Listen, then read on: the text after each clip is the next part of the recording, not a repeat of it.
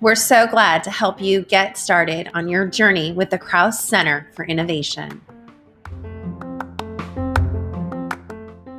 Well, hello, everybody. Hi, Cass. Hi. It's nice to chat with you. I'm excited to find out more about the space program, having nothing to do with outer space. No. And everything to do with space on Earth. This is Kate, and I have an opportunity to chat with, are you the founder of this program, Cass? I am not the founder, no. Okay, well, the current spearheader of the space program at the Krause Center for Innovation. And we actually have a cohort opening up within the next couple of weeks. And I guess that is redundant. It doesn't really matter if I say the next couple of weeks because the date of us recording this doesn't matter. When does the cohort's currently open for registration, right? Yes. And it is November 30th. And I think registration closes when? December 15th, I want to say. Oh, yeah, I think so too. Okay, so about 2 more weeks. Great. Okay, cool. So what the heck is this program, Cass? What is it? So, I mean, we called it space as kind of a joke because we wanted to make t-shirts basically that said space program on them. But I love it. Space in this case stands for supporting prototyping and creativity in education. And it's makerspace oriented, right? But it's about the idea, not necessarily that you have to like have a full-on giant makerspace, although we do, but more that you can sort of create these environments for making within schools and classrooms. I love it. I love it. The idea behind it, I guess. So do you guys provide, or I should say, how does it serve? Who does it serve? Who are your participants? So it's attached to a makerspace coordinator certificate, so a state certificate of achievement in makerspace coordination. So if you're looking, it's the only one currently. There are 2 programs. So there's ours and there's another program, but that college is not offering it right now. So currently the only running one, I guess. Oh my gosh, that's exciting. So the idea is that you can, if you wanted to, if your school's opening up a makerspace or your district or something like that, then this is kind of that little extra edge if you're applying for that position. Not to mention the kind of training that you really need for running a system like that. But, okay, so tell us more about that. Like how does this prepare you for coordinating rather than just like teaching with a makerspace? Right. So a lot of schools put in makerspaces. Yeah.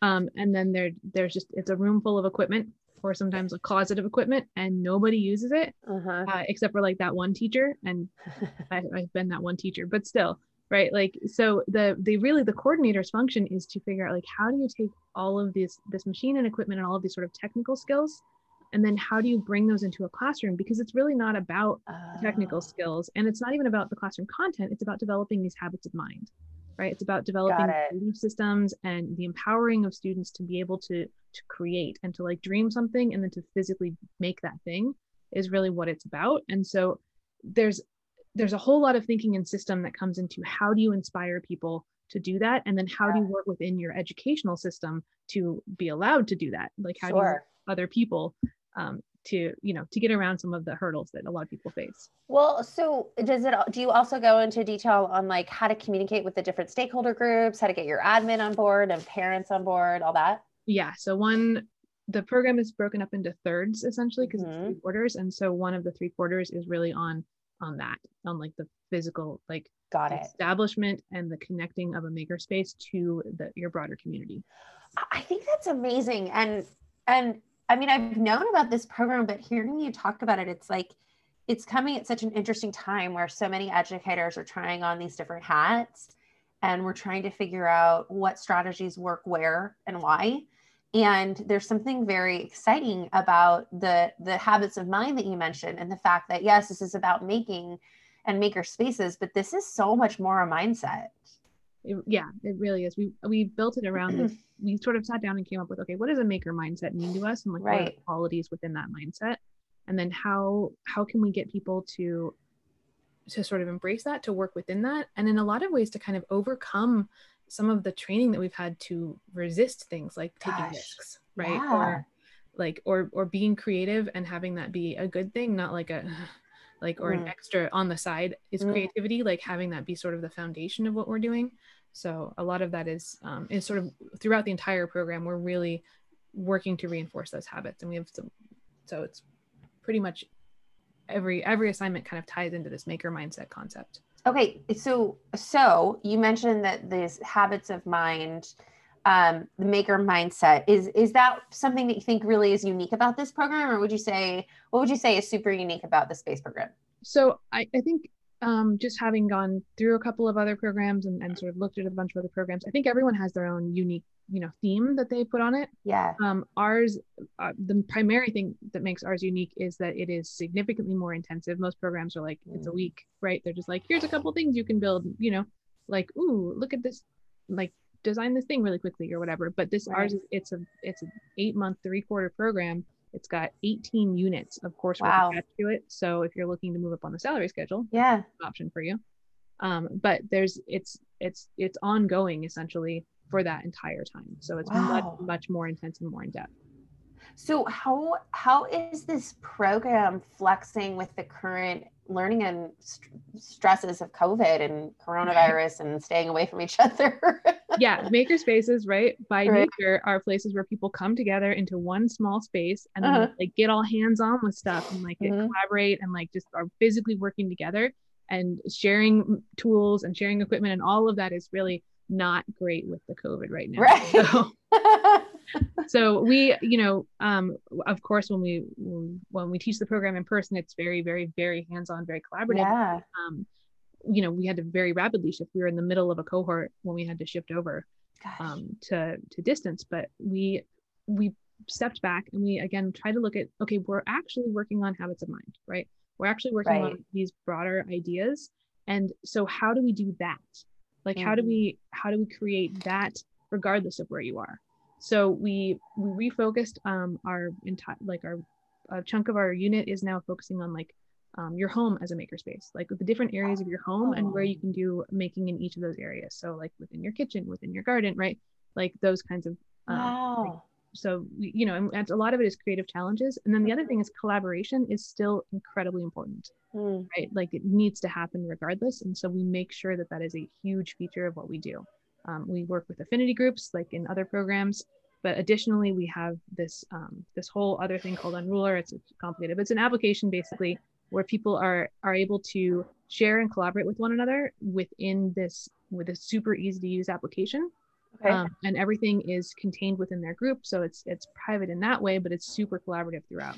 So it's created actually a really nice community that we were excited to be able to do, because it's hard when you're not sitting next to the person that you want to talk to. Absolutely. And so what other ways have you infused the program with digital tools to kind of address the distance learning piece of all this? So, I mean, luckily and unluckily, a lot of the technical aspects of Makerspace are very software based. Sure. So we get we spend a chunk of time with Adobe Illustrator, because that's sort of foundational to a lot of the design work that you're going to do if you're using a laser cutter, using a vinyl cutter, those kinds of machines. And then we do, of course, a lot with 3D modeling, right? For 3D modeling and things like that. So that those actually lend themselves really easily. And we do block-based coding and some Scratch-based things as well. So all of those are kind of already going to be on the computer. And we've actually found that's better, right? When you're able to just do that from your pajamas and you're not driving, over to Los Altos Hills to like sit in a half hot, half cold room and do that on the computer, right? Like, so people have actually, like, on the computer side, it's actually nicer. And regardless of when we reopen, we're probably going to do parts of the program online or from home and in person, so that we can really focus on the collaborative parts when we're in person, and we can get people more into the software. But that's we also, just because it's KCI, because we're teachers, right? We try to integrate all of the different super cool tools that we use in other programs. We make sure, especially because the people who are doing this, right, who are going through the program are cohort people, they're also teachers, right? And so they are also having to distance teach makerspace tools and collaboration. And so our main goal always is to model, right? To put them in the experience of learners and show them how they can work together, or how they can get their students to work together. Wow. that challenge is so real. Is this program available for people that aren't local to the KCI? Yeah. So, I mean, accidentally, I guess. So I think the summer was the first time where we were like, okay, well, I guess we're not going to be able to go back to in person for the summer. Right. So we had some people who were in LA who were basically going to come up, going to fly up, Oh, wow. spend the week with us, right, and then fly back up for follow-up sessions all the way through. And we have someone in Paso Robles, and we had someone who's in New Jersey, actually. Wow. So, but and they were like, trying to figure out where they're going to stay Yeah. and coordinate all these things. And then suddenly I was like, well, never mind. Like, I guess, right. And so we now have this opportunity to kind of open it up to a much larger audience and a much larger space, especially because the people I'm mentioning, they have maker spaces like within their school and organizations. And so they actually have a place they can get hands-on with stuff. So even if we did go back to in person, they would still sort of be able to be a part of it and participate and do their own thing. But so is there going to be a fully online version of this available if people aren't able to get back together? Okay. Yeah. So no matter what, now how we're planning it is that you should be able to do the entirety of it online. If you have access to a makerspace. Yes. Even if you don't, actually.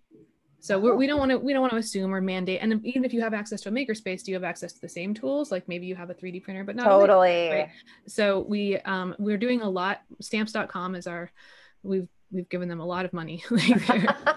So we do constant mailings, and I mean constant mailings, but the idea is it's supposed to be hands-on. Yeah. But you're also supposed to be creating. So we're building these systems where it's like you design it on Illustrator, right? And then you send it over. And because I'm the only person who's literally the only person who's allowed to go into Makerspace right now, right? You send it over, and then through a Zoom conference, like I show you how it's being set up and how it's being cut in the cutter, and then I mail it to you. Oh my gosh. Right? And you get it a couple days later, and then you assemble it and try out your prototype. Right. And then we're able to sort of repeat these experiences. So you build the 3D print, I print it, I mail it to you. Right. And we go back and forth. Wow. So what a commitment from the KCI to provide this type of learning. I'm sorry, my trash truck is driving by right now. I'm going to close my window. What a commitment. It's unbelievable just to hear you explain that not only are you dedicated to making this program happen successfully, but it's truly an organizational commitment. I mean, Gay, Justin, Martha, the team, like everybody has to be so on board with this vision. And that's exciting in and of itself. Yeah. Our number one goal, or when everything changed, our number one promise was like, you're not going to get a lesser experience. Like that's so important to us, that you're not going to get the, the light version of the Makerspace experience. We really wanted to make sure that it was valid for everyone. And additionally, so part of the program cost and everything, part of that is a membership to the KCI Makerspace, to the physical Makerspace. Got it. So we've just super extended that for cohorts right now. So it's a 1-year membership, but for the current cohorts, it's 3 years now, right? Oh, wow. From when we reopened, because we want people to be able to get in and work with the machines and like be able to play on their own, because you can teach, but also it's great to just come in and play. I know. And do stuff. So. Well, and there's nothing that can replicate you having to troubleshoot, say, jammed, what the heck is it that you put in 3D printers? Filament? The filament. Oh my God. Oh my gosh. When I was at the county office, we had a 3D printer in my cubicle of all places. So I was the one that was constantly unjamming it. And there's just nothing that can replicate that except experiencing it for yourself. But I love what you're saying though, because the reality is we don't know what's going to happen with makerspaces or education after all of this. I mean, I think people are getting a taste for online learning and blended learning in a really different way. So I'm curious to see like what might a distance-based makerspace even look like. We have to have that option, especially if online learning is something that we're moving forward with. And how is the KCI, I'm not asking you, I'm kind of stating this, but like my wonder is, how is the KCI really preparing educators to be ready for that before it's even something that's on people's radars? Like it's so forward thinking and very exciting. So kudos to you and the team. Yeah. So go ahead. Well, I think that something that you know, kind of an ongoing theme, and that's something that has been exposed with this, is that makerspaces, yeah, they have equipment and tools, but they're not about the equipment and tools. That's back to what I was saying, where, you know, districts or administrators will just buy a bunch of equipment and then that's it, because it's really not about the equipment necessarily. The equipment is very fun though. I don't want to tell you, like, it's fun, but that's not the entirety of what makerspace education is. I love it. Well, let's dive into that just a little deeper. Do you have any, are there any like program highlights or fun stories of learning that you've witnessed or could share with us? I mean, play, right?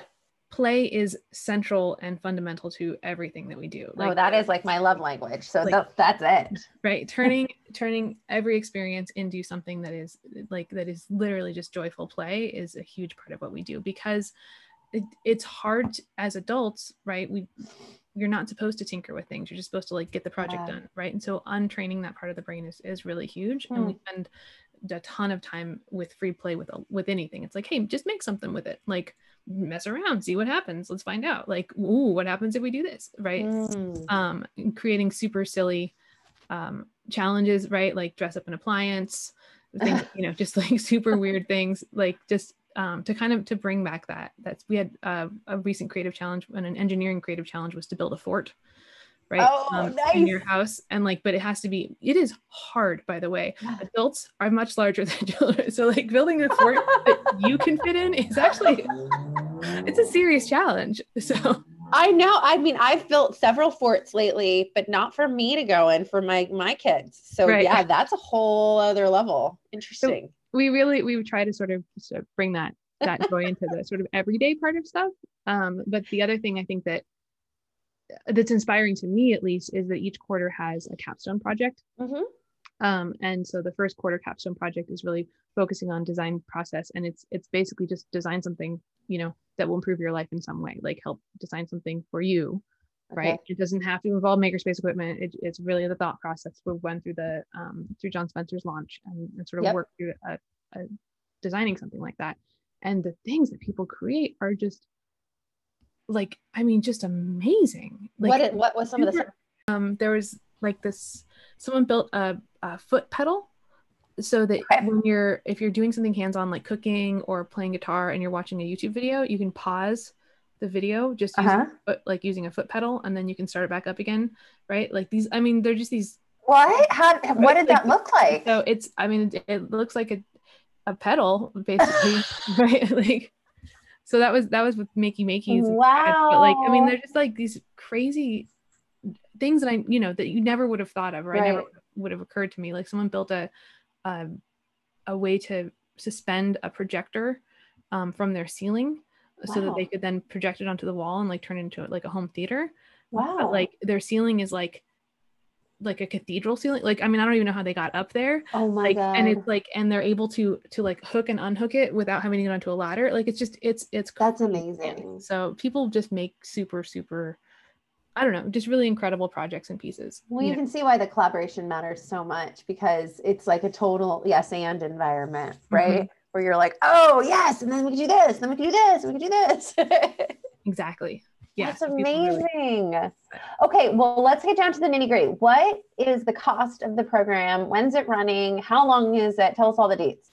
So the total program cost is $1,500 or $1,500. It covers all 18 units, all enrollment fees, all materials, all the way through, not just textbooks, like all makerspace materials, right? All of that kind of stuff. It also covers the makerspace membership. So currently a 3-year membership, normally 1, but so you can come back and just make stuff whenever you want to as well. That's amazing. So it's it's a good deal for sure. But, like, in true KCI format, Yeah. And then in this case, for Dawn, it's basically 3 quarters of coursework. And so you have like roughly 1 to 2 hours a week. Right, and it's fun, creative stuff, but 2 hours a week of making stuff. And then we have, we meet for 8 Friday nights and 8 full day Saturdays. So once a month, it's a Friday night and then the following Saturday. So you're not messing with multiple weekends, but once a month it's on that weekend for in person or live, I guess you would say, meetings. So currently on Zoom, maybe later in person, we'll see. Or both. Hybrid it up. That's the other part. Yeah. So even if you're distance, then you can still do it. And because we want to commit to like, we'll keep it online, but we will maybe have an optional in-person that's different on a different day or something. Yeah. Okay. So people can do what they want to do. But okay. I think that's the. And anyone from anywhere can open up. But I know that space is limited, right? Yes. Super limited. So because never mind, there's a lot of factors, but basically I'm just gonna let it go. We have a total of 15 spots for this cohort, and we've definitely already filled a bunch of them. So, it's limited. Okay. But good. we will have another cohort in the summer if it fills up. So perfect. And where's the best place for them to get more information? That would be our website. Is there a short, tiny URL for this? I feel like there is. I feel like there might be. Yeah, on the promos that we put out, huh? Yeah. Well, if they go to the KCI website, they can look under programs, right? And find it there. Yeah. It's also at bit.ly/KCI space 21. So KCI space, all lowercase, 21. Perfection. That's awesome. Well, I am very excited. I'm like sitting here going, should I be doing this? This is so like, it's really a unique offering, especially knowing that there's a state certificate that comes out of it. I just feel like anybody who's in education right now needs to be thinking about, what's really turning them on as far as education goes. Cause I think we're going to have a lot more options as educators after all of this is said and done. And I think knowing and dialing into the things that really like make you tick and getting good at it is important. And there's something so powerful about that maker mindset and play and habits of mind that I think is very intriguing. So I don't know, maybe I should sign up and take it, but I'm so excited to be a part of just a fangirl of it and of you and the work that's going on. So thank you so much for sharing. And we'll put all the links and information and stuff. If they have questions, should they reach out to you, Cass? Yes. Yeah. Perfect. Okay. All right. Well, so either inside of our podcast platform or in show notes. I don't know. I'm not sure if we do show notes yet, but we should do show notes and we can include all this stuff on there. But all right, great. Here we go. T minus. So exciting. Mm-hmm. Thanks. All right.